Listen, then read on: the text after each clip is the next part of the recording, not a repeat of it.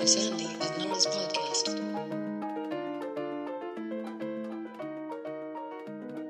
Hey, Nora. Hey, Sandy. It is so good to hear your voice. It's so good to hear your voice. I'm back home in rainy, cloudy Los Angeles after a while of being around, like just doing some traveling. And it feels so good to be home. It feels so good to be back into my routine. And it feels so good to be recording the podcast again. And I must say, I have been listening to the daily news reports, and thank God for you. Like, come on. It's been so great to keep informed on everything that's going on through the daily news. So, thanks for continuing to do that, even though I know you were traveling and there were a few interruptions. But I mean, it's so great. Thanks so much.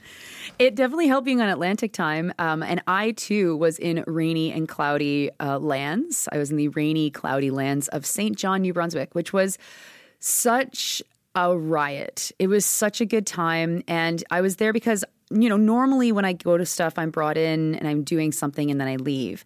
I'm rarely able to participate in things. And in this case, I was not just a participant, I was actually the organizer. So I had to be there for, 7 days or something. And what a wonderful little city to spend time in, though, I mean, I can talk also about some of the problems, like one of the few places in Canada that has privatized water, privatized city water, and the lack of access to the ocean downtown.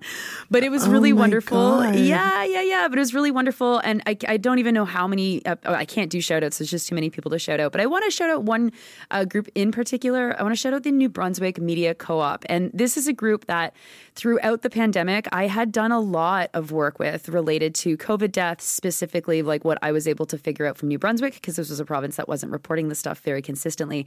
And so it was really, really cool to finally be able to actually see some people there, meet some people there. And to everyone else, I mean, it's just like I'm still vibrating from the energy of that conference. So yeah, it's great. But I missed you so much, and I missed our conversations. Yeah, me too. And, one of the projects that I'm working on was recently announced this week, so I could tell the listeners about one of the things that I've been working on. So CBC has just announced for their fall slate a show called Black Life.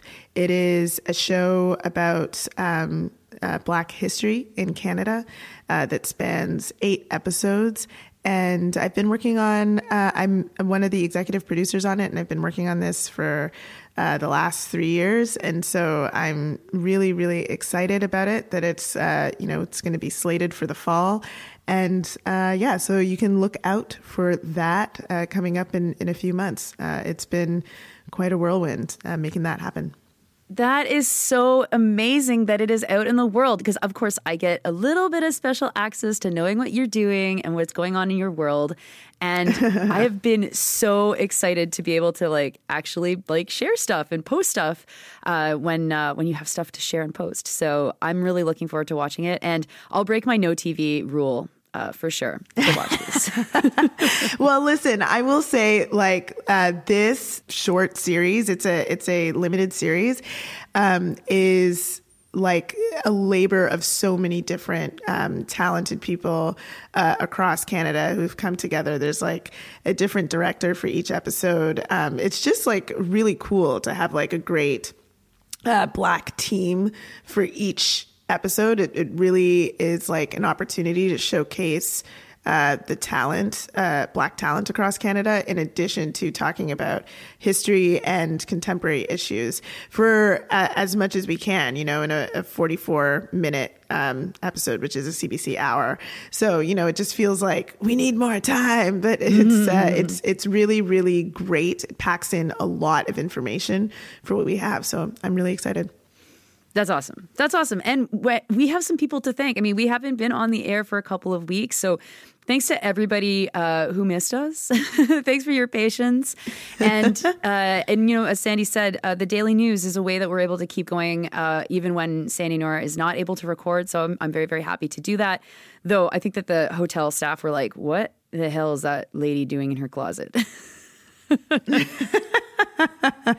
They so amazingly kept on making my bed without the duvet and then leaving the duvet set up that I had made every morning to be able to record. So shout out to the staff at the Delta Hotel in downtown St. John. But Sandy, we got some people to thank. I'm so excited about this. Let's thank the people. All right. So this week, thank you so much to everyone who talks about the podcast, shares the podcast, loves the podcast, and of course makes the podcast financially possible. This week in particular, thank you to Jackie, Andrea, Chloe Brown for Toronto Mayor. Excellent use of the donations to get a shout out to Chloe Brown for Toronto Mayor. That's organizing right there. I love it.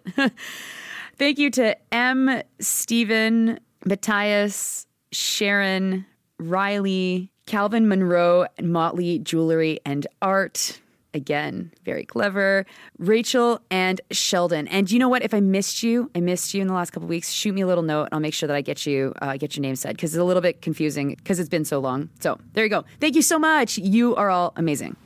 You're all fantastic. And speaking of Toronto, I was in Toronto for a little bit last week, which means, I got to enjoy the sunshine and so on. But wow, I could only just imagine what it would be like if the two of us were in the city again at the same time while a municipal election was going on. But I guess it's really great that 2,000 people are running for mayor, but it also, I feel like, spells a problem with organizing in the city.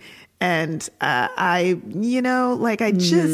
just a little bit odd that there are that many people running for mayor, and it just feels so strange to see who is being chosen to be a part of the debates. Also, and who is being left out, especially Chloe Brown, being left out of some of these debates as someone who performed so well in the last mayoral election. But wow, Toronto, what in the world is going on? Yes. And so for the uninitiated, there are 102 people running for mayor and one dog, if I've got that right? I think that's correct, yes. Yeah. And you're right. Of course, there's a lot of names that should be considered in the top, I don't even know, 5 or 10 people that are consistently left out of that discussion. But there's another way as well to look at this very chaotic approach to an election, which is that there is civic activism. There are people that identify that there's a problem with the city of Toronto. There are people that want to get involved, and there's no other way for them to get involved than to think that running for mayor makes the most sense. And that really makes me think of student union days, when people would just run for president out of nowhere and think that that was the best way to get involved. And it was always one of these things where you would take someone aside who is, comes from nowhere and runs for the president of the student union and say, look, you're probably not going to win. How can we get you involved after in a way that actually allows you to accomplish the things that you were driven by to run for president in the first place? Yeah. Yeah. And I think, it's just so strange, especially because there was just a mayoral election mere months ago, that all of a sudden it feels like people are really interested in this snap election and running. When, what's really required is consistent organizing against what has been really conservative management of the city of Toronto to some really catastrophic results over the better part of the last decade. Yes, run for mayor, that's good. But what's happening on council with the council, that's also important. Organizing with respect to the province itself, which manages the municipalities, also incredibly important. And all the parties are weak in that regard. And all of the organizations that should be pushing the province, that should be pushing the city council, are also weak. And I say that knowing that is applicable to other provinces who may have also had a recent election. Was there something? I just felt like there was really bad vibes coming from some part of Canada, but I didn't look for the source of the vibes. I mean, you may have thought that the vibes were related to the fires. But it almost feels like the fires were a metaphor for something else that was going down. And, not to make light of those fires, because that is extremely tragic, what is happening across this country, and the failure of government to, make sure that we are prepared for what is happening more and more year after year, not just in Alberta, not just in the prairies, but also now, oh my God, on the East Coast.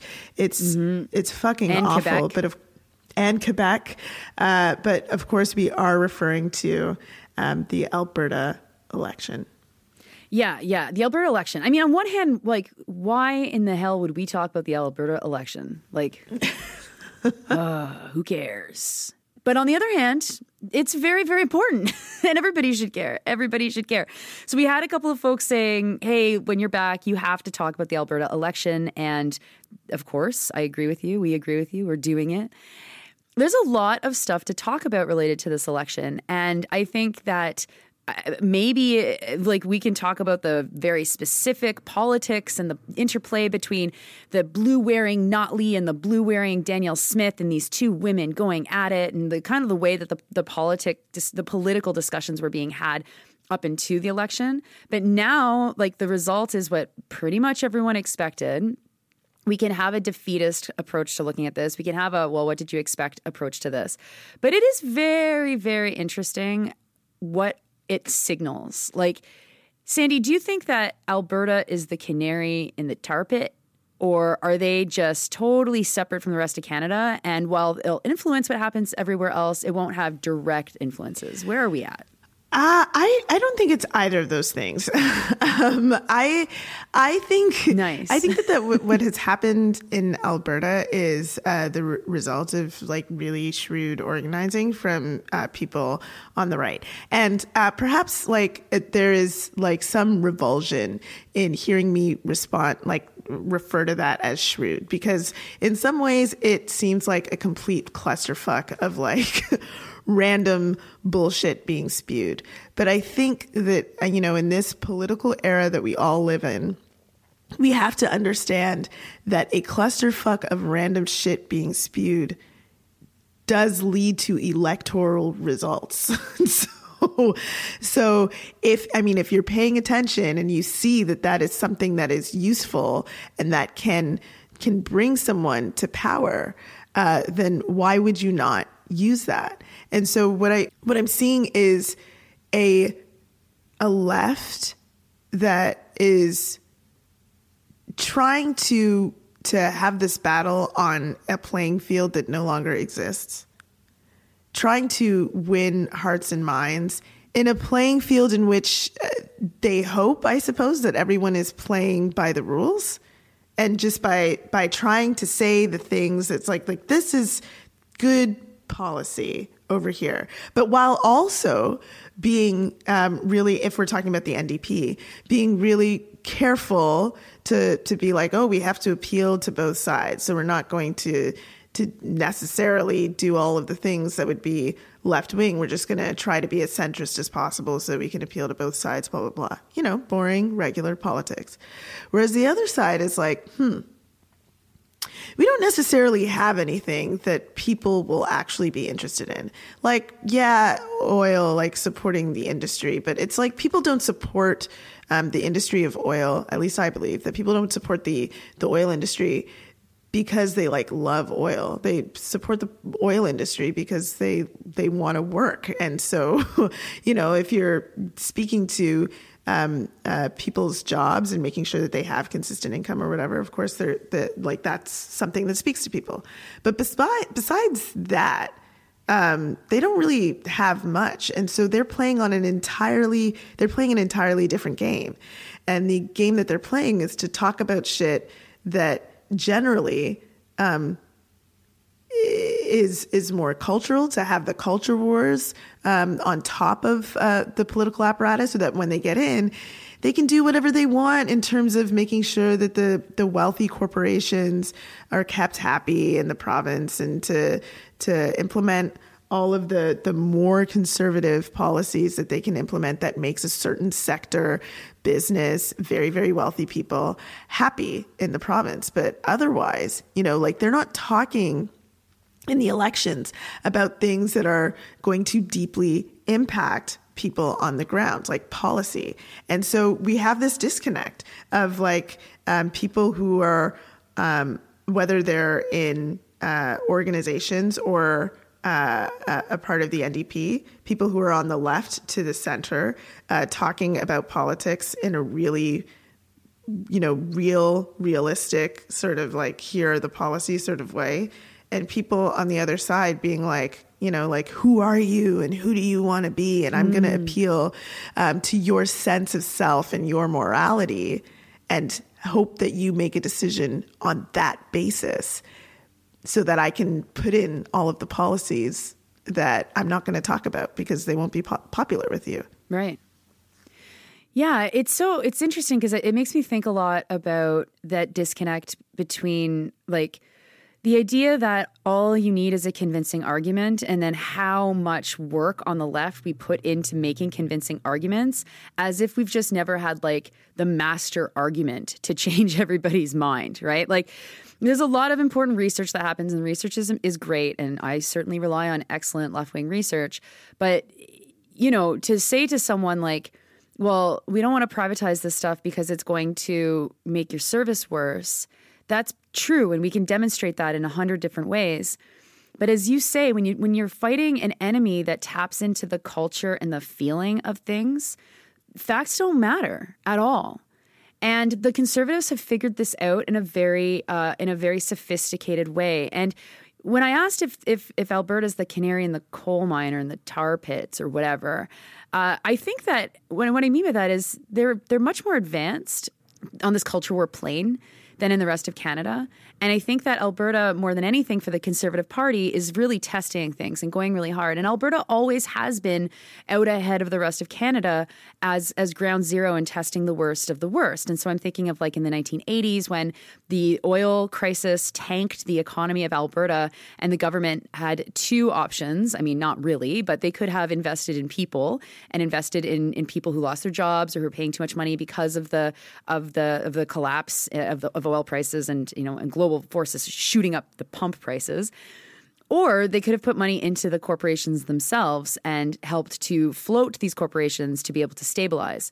And obviously they ran towards sending money to the corporations, and in so doing started to defund the state, right? Defunding the public state, the public safety net, everything, to give money to the corporate world to maintain corporate stability. And in so doing, maintain social stability because so much of society is wrapped up with the corporate world. So that's neoliberalism. And that came to Canada first in like a concrete way. Of course, ideas were bandied about and there was certain neoliberal aspects of other governments and including, the government of Pierre Trudeau, but lesser because he was also still dancing between that post-war period of the welfare state. But Alberta is where it emerges first. And that approach to, who do we really care about here? Is it the corporations or is it the people? That needed a sophisticated cultural narrative to convince someone that, yes, it's actually in my personal best interest to send all this money to these oil companies to make sure that they survive. And then, of course, we see that replicated over and over and over when we have to bail out the banks during the financial crisis, where we have to bail out the auto industry during the financial crisis, where right now we've got Volkswagen being given $13 billion in public dollars to set up an electric vehicle plant, an electric vehicle battery making plant. And then Stellantis being like, what the hell? What about us? And now they are looking to probably being given $13 billion. And the only narratives, because the culture war has been won, is, well, what other option do we have? This is it. Like, they're just not going to operate here. Like, this is the only option. As if that's true, as if there is no alternative, as Margaret Thatcher so easily made popular in her speeches, in her discourse. And so here we are. Danielle Smith walks into the election with a rock bottom support in a majority of Conservative ridings, meaning that you're not going to change anybody's mind to vote for the NDP in these places over the course of an election campaign. That's going to take a lot deeper levels of organizing to try and change people's minds. And yet we've got two parties that are absolutely beholden to that market logic that then makes it impossible for the NDP to play their own version of this culture war on their own terms, because the terms are absolutely contradictory to what their policies actually are, you know? And so that's the disconnect. And how do we get out of that level of dissonance between the ideology that drives the policy, a policy that kind of is driven by the ideology, but also tries to dance in a world where the NDP is much more comfortable having a cultural war over issues of fairness and income inequality or whatever, like what we would normally assign to being NDP values. You cannot do it.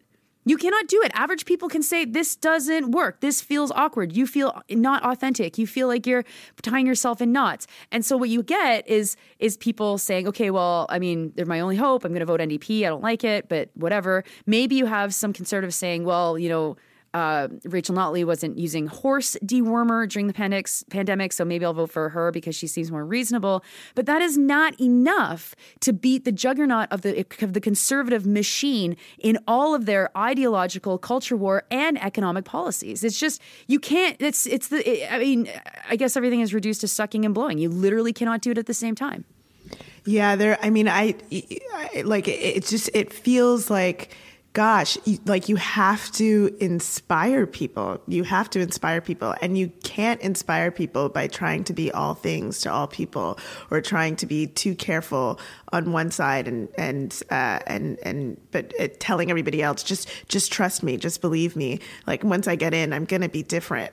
Like, it's not possible to inspire people in that way. You have to take what I hate even referring to it like this, but take a political risk. It's not a political risk. It should just be like, you know, to be politically coherent and legible. You have to be politically legible in order to inspire people. And I mean, I think that's what is happening in the conservative world in the last decade. They've figured out that, you know, they don't have to hide behind trying to suck and blow at the same time. They just need to focus on specific culture wars and say things that people won't say, because people, for years, people wouldn't say. People are quite happy to say them these days, but to focus on those things, because it will inspire people. Because it's about how people feel about themselves. Now, I know that you know, and many of the people who are listening know, that there have been a lot of conversations on the left about the things that we're frustrated about, the things that we are unhappy with not seeing in the political sphere, whether that be through big P politics like elections or in organizing. And quite frankly, those conversations have to move from behind the scenes to, like, you know, in the public square in order to have us be able to be inspired to do the sort of work that needs to be done to crack through the success of this shrewd conservative organizing. Because, my God, we have a gap. We have a gap in that there are people who feel disenfranchised, who are unhappy with the way that their life has been impacted by policies, and are looking for someone to inspire them. And it, you know, you have some excitement over here and sucking and blowing over there. Like, we have to fill that gap so that those people who are unhappy can have something to vote for or something to organize for that actually speaks to what is going to be impacted in their lives, but is also inspiring. One of the things that I think we absolutely have to touch on is something that you reported on this week, which is the job losses in the energy sector that happened right after, Can you believe that? Right they after didn't even the wait election. a week. And, if you are reporting on this, the Suncor job losses, I think it was 1,500 jobs, 2,000, somewhere in that 1,500. range, 1,500 jobs that were layoffs right after the election in the oil sector. Like, this is going to happen, right? Like, it is inevitable that there's going to be layoffs and job losses in the oil sector. It's like, it's going to happen, right? So it's either you plan for it or you pretend it's not happening, right? But to not discuss it in relation to the election is kind of ridiculous. It's like exactly this sort of thing that if you are organizing on the left, this should be what we're talking about broadly, and making sure that the media is talking about, because they're not going to make that connection on their own. Like we have to make that connection for them. And that's the sort of thing that we need to make sure that we're on top of. Well, for sure, because on that situation, I mean, it got the treatment, and I mean, okay, it didn't do a full media dive, so if someone has another article that I may have missed, feel free to send it to me, but it got the same treatment as any other job loss announcement, and there's always job loss announcements and gain announcements. It was just like, okay, Suncor's announced this, and here's what the president and CEO is saying, and, this is why, or whatever, and it's like, first of all, Notley would have worn that in a way that Daniel Smith is obviously not having to wear it, which is interesting. But also, it seems like it's being set up, I don't think consciously by the journalists, but I think that this is exactly what the Conservatives would do, is Suncor is saying that they're trying to make up an operating loss or sorry, I shouldn't say loss. They're still making a lot of money, and they haven't actually reduced how much money they're making. Their profits have risen, I think, 76% in the last quarter, or the final quarter of 2022, which is the last reporting results. But they're trying to make up $400 million. And it just seems very obvious that if you're looking at what's happening with Volkswagen and Stellantis, and you've got a government like Daniel Smith, they're just probably going to hand the money over to them, right, to save the jobs. And not that, maybe it's actually they're just using it as an excuse to save money, but they're actually trying to restructure so Suncor won't be seeking $400 million from the government. But I bet you they will. I bet you that's the kind of conversations that are happening right now. And this is the kind of thing that I think does help to illustrate just how perverted our priorities are in mainstream society, and why people search so hard for scapegoats. And let's tie this also back to an issue that made big play during the election in Alberta, but is also a big issue all over Canada, which is the anti-trans panic.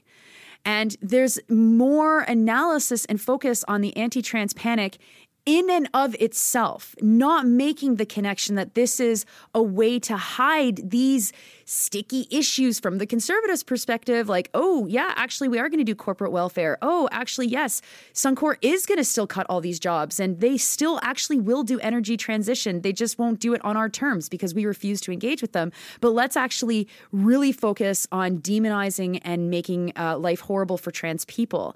And this is something that is not specific to Alberta. It is happening everywhere. Again, I just was in New Brunswick, so shout out to the activists in New Brunswick who are doing what they can to fight their own government on this stuff. And I mean, it's a massive fight, and it's hard. But when we talk about these issues in isolation, it doesn't become obvious that what is happening is that the far right has learned how to use these issues to hide all of the things that would actually make them less popular with their base.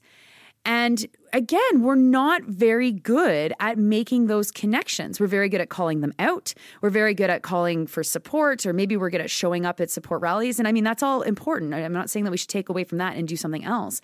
But we are very bad at making those systemic connections, that this anti-trans panic is not coming out of nowhere. It has a direct connection to the fact that the economy is shrinking, that politicians are having a harder time justifying really terrible public policies that are going to happen no matter what, because they have to enrich the corporate class. They have to re-entrench class in this country, but they don't want to have to explain it. They don't want to have to explain Stellantis or Volkswagen. And instead, Justin Trudeau is much happier to say, actually, we are LGBTQ allies, or actually, we stand with trans siblings in their struggle. And then, of course, the Daniel Smiths of the world are much happier to be like, oh, we're not going to say anything, but we're going to allow our members to say the most horrifying things.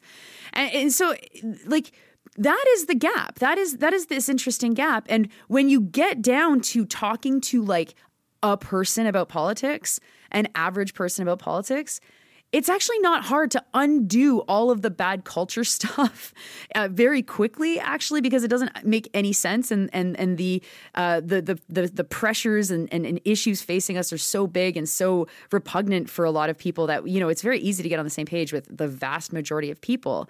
But that takes organizing. Yeah, it's the literal difference between someone like coming to you and saying, like, you know, who, like, what do you, like, what are your struggles? What are your struggles? What would, like, change your life for the better? And the question that the Conservatives are asking, which is literally, who do you want to be? Who are you? And that question of, like, who you are and what you personally support, like what makes you is, I think the Conservatives have realized is a far more useful way for them to organize, because their policies are so dangerous. And it's not just Conservatives either. Like, yes, this culture war stuff, like, oh my goodness, the federal government implementing a day against gun violence, like, that's the same thing. It is the exact same playbook. It is far less effective, but they're not doing anything there to stop gun violence. They're not doing anything there to shift any policies that would make a difference in the lives of people who are experiencing violence. But they are calling out to people and saying, who are you? Are you a person that supports guns, or are you a person that supports not guns, that supports, gun control? And they're making a flashpoint, putting a day to it that you can support or not support. And then people have a discussion, a cultural discussion about how we feel about guns. And that cultural discussion is really about who we are in the world, like who I want to be. And it has nothing to do with the actual politics and policies.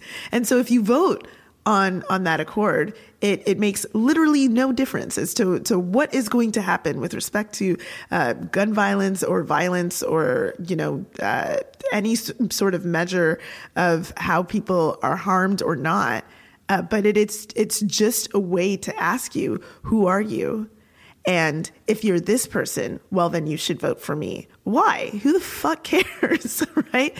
Like, we should not allow them to play on that playing field. And at the same time, like, it's very important for us to continue to organize, to cut through the culture bullshit, because they're only able to do this because of rampant transphobia existing in our culture, because of misogyny existing in our culture, abortion and choice being what was previously most talked about in the last few years as the culture war discussion, and now fully moving into the trans panic, or whatever it's being called.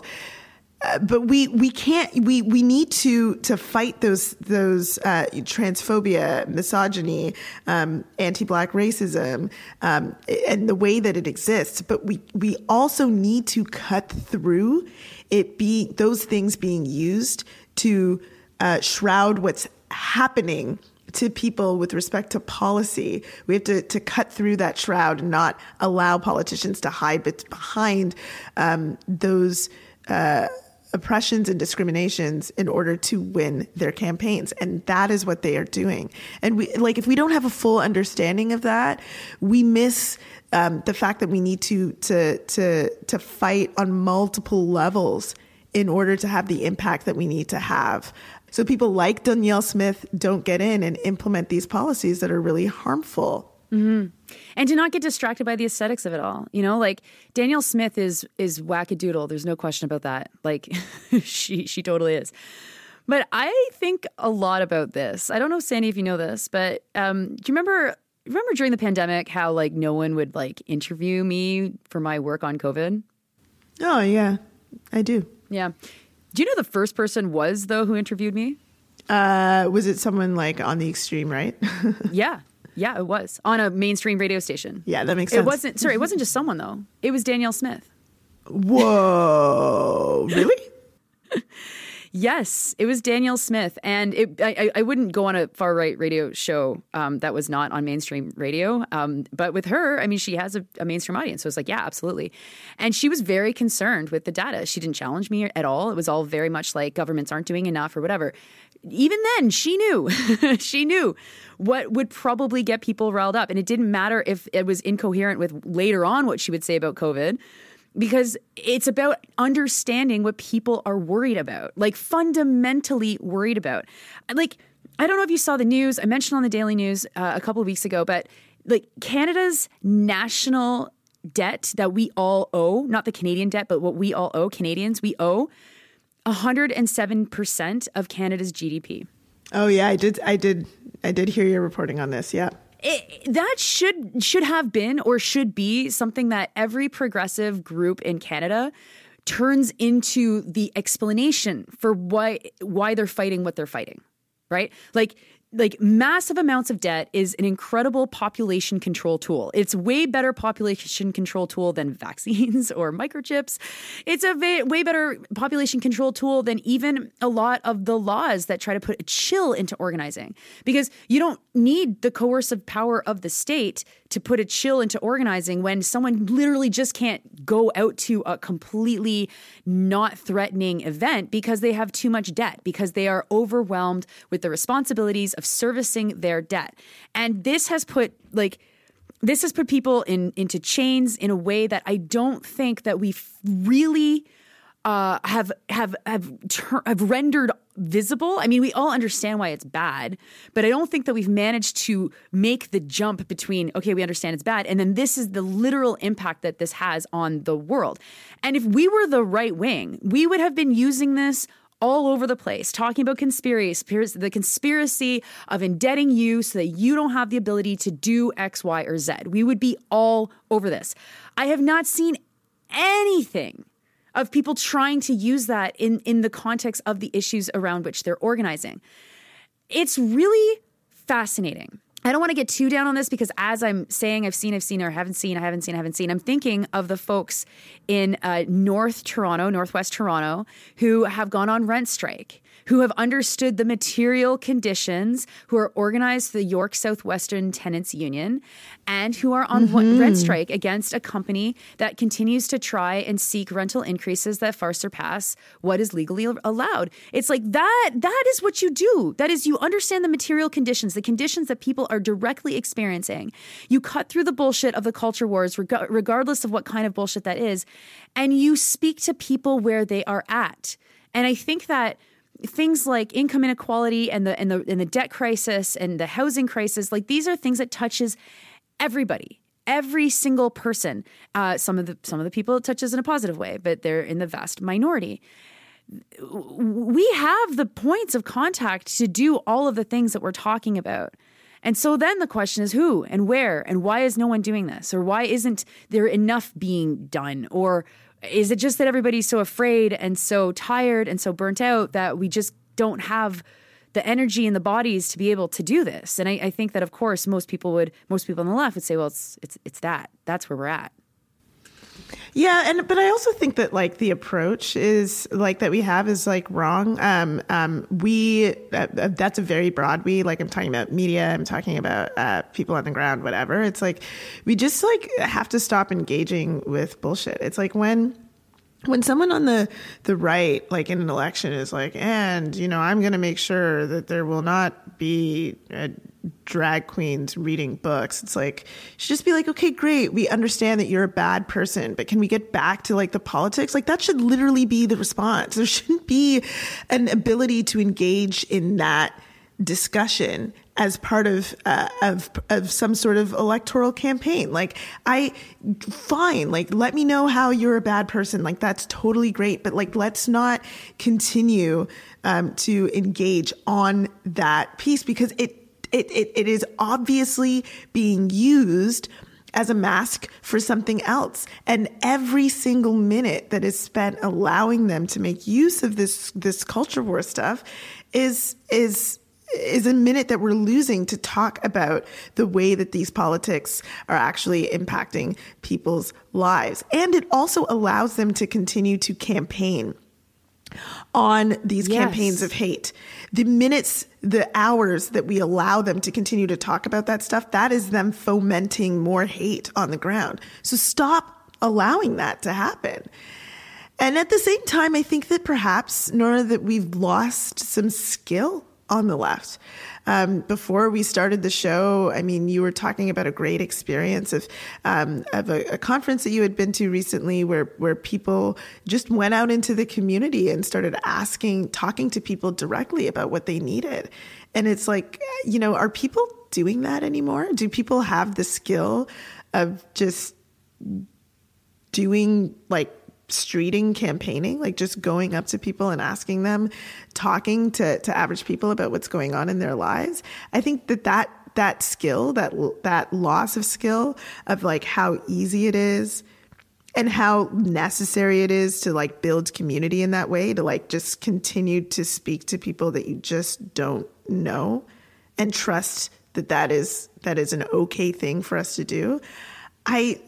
I wonder if I'm like just like extrapolating in a way, but I kind of feel like that skill has been lost. I feel like people aren't doing that as much as we used to.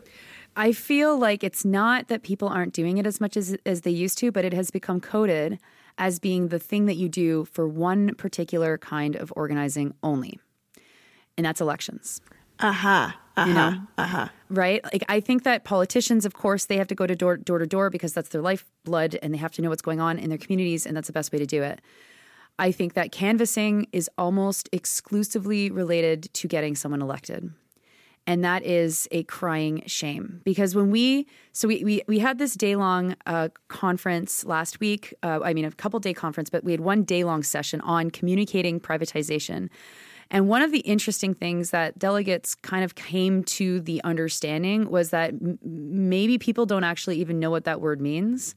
And we're using it as a shorthand to not actually have to explain it and to not actually have to get into the details, because sometimes the details are contradictory. Sometimes the details are difficult. And I was thinking, as people were kind of like giving us ideas and feedback, and I sent them out into the streets of St. John, I was like, talk to as many people as you can in the next hour about privatization. And the responses were so interesting and made me think about the difference between, like, if I go back to my student movement days, like, Sandy, imagine instead of saying reduce tuition fees, we said stop privatization. Yeah.